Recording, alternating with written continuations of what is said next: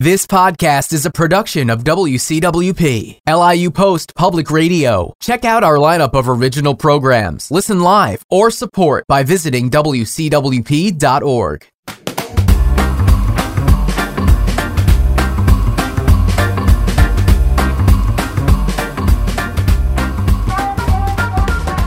Welcome to Backstage at Tillis Center. I'm Sherry Linker, Director of Communications. Today, joining us again is Dan Edwards, our Programming Manager. Thanks for coming back. Thanks for having me again. Walk us through what a day in the life of a Programming Manager is like. I'll try to, because no 2 days are ever the same.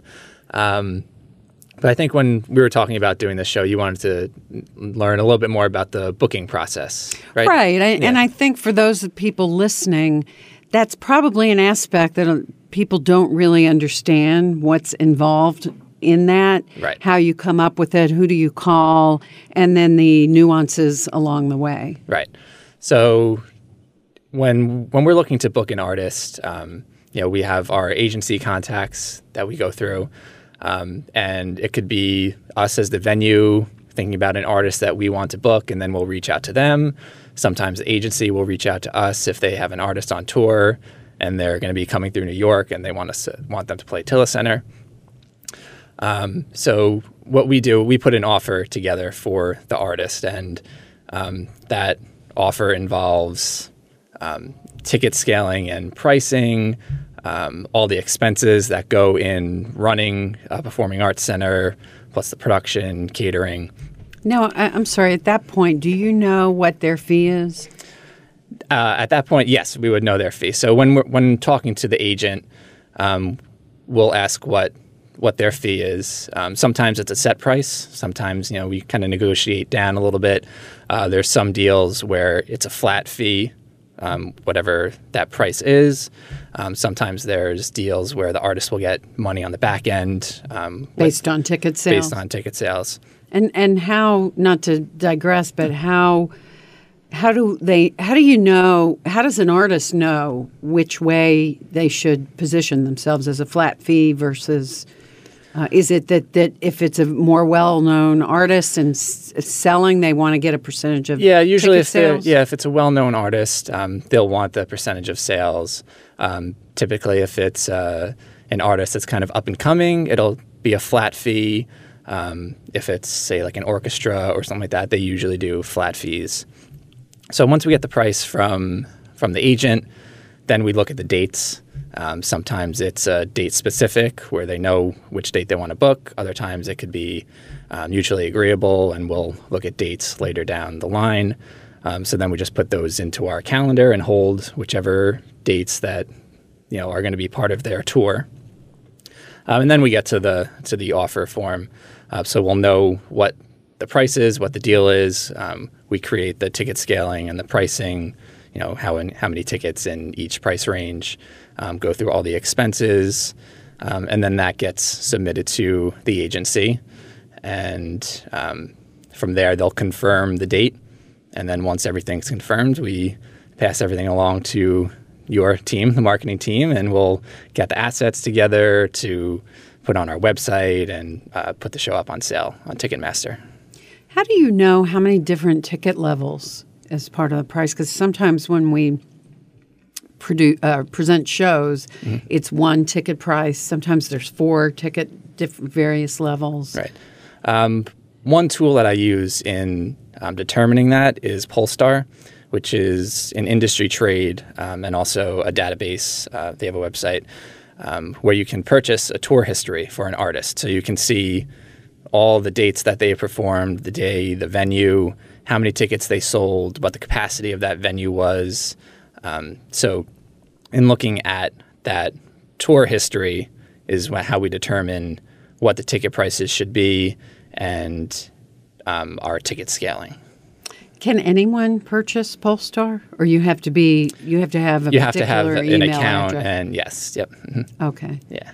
And then is it typically a complicated back and forth, or it varies by artist? It varies by artist. Some of the more well-known artists have a little more back and forth with the agency.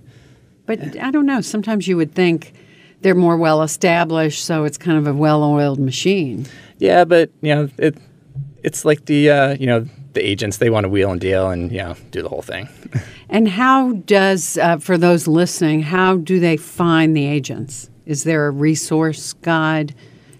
For me, I've been in the industry for a few years now, so I've sort of built up my Rolodex and all my contacts. But most of the agencies have websites, and if you can get through past the reception desk, you can eventually find an agent for the artist that you're looking for. That's the power position, right? Yeah. The reception. So, a good stomping ground, yes. A starting point for people. Yeah. What is the most challenging thing about your job?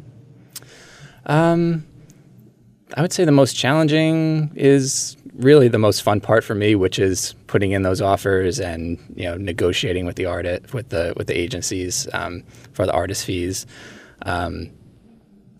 Sometimes there's things that come up with money, whether it's a production buyout or some of the expenses. It can sometimes get a little heated, but that's one of the reasons I got in the industry. I really love live performances, and I just putting the offers together is one of the more enjoyable aspects of the job that I like. And how would you recommend someone starting off to get into a position that would kind of put them on this path to become a programming manager someday? Right. Internships. If your school provides a program for internships, do it at an agency or a music venue. Those are pretty competitive, aren't they? They are, yeah.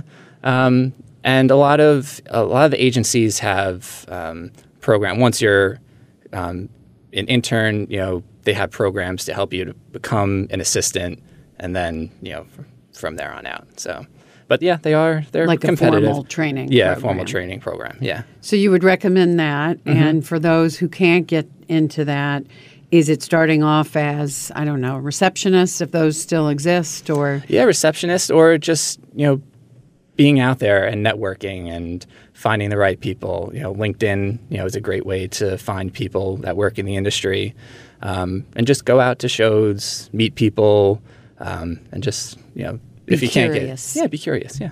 No, that's great advice. Yeah. Any last words about the process that you can share? No, I think I've ran through most of it. That's great. Yeah. Well, thank you again. That's I think it's really interesting just to kind of learn behind the scenes, because a lot of people see what's on stage, but they don't really know what goes into getting that artist on stage, production notwithstanding. Right. Anyway, thanks for coming. We appreciate it. All right, thank you for having me.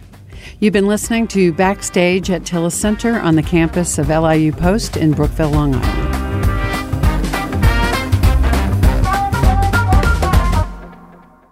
Like what you hear? Here's how you can let us know. Give us a call at 516-299-2626 or email us at info@wcwp.org. Like us at facebook.com/mywcwp and leave a comment or tweet us at mywcwp. We welcome all kinds of feedback. To directly support the podcast you just enjoyed, leave a review on Apple Podcasts. And if you'd like to give back, visit wcwp.org and click the support tab. Thanks for listening from your friends at WCWP.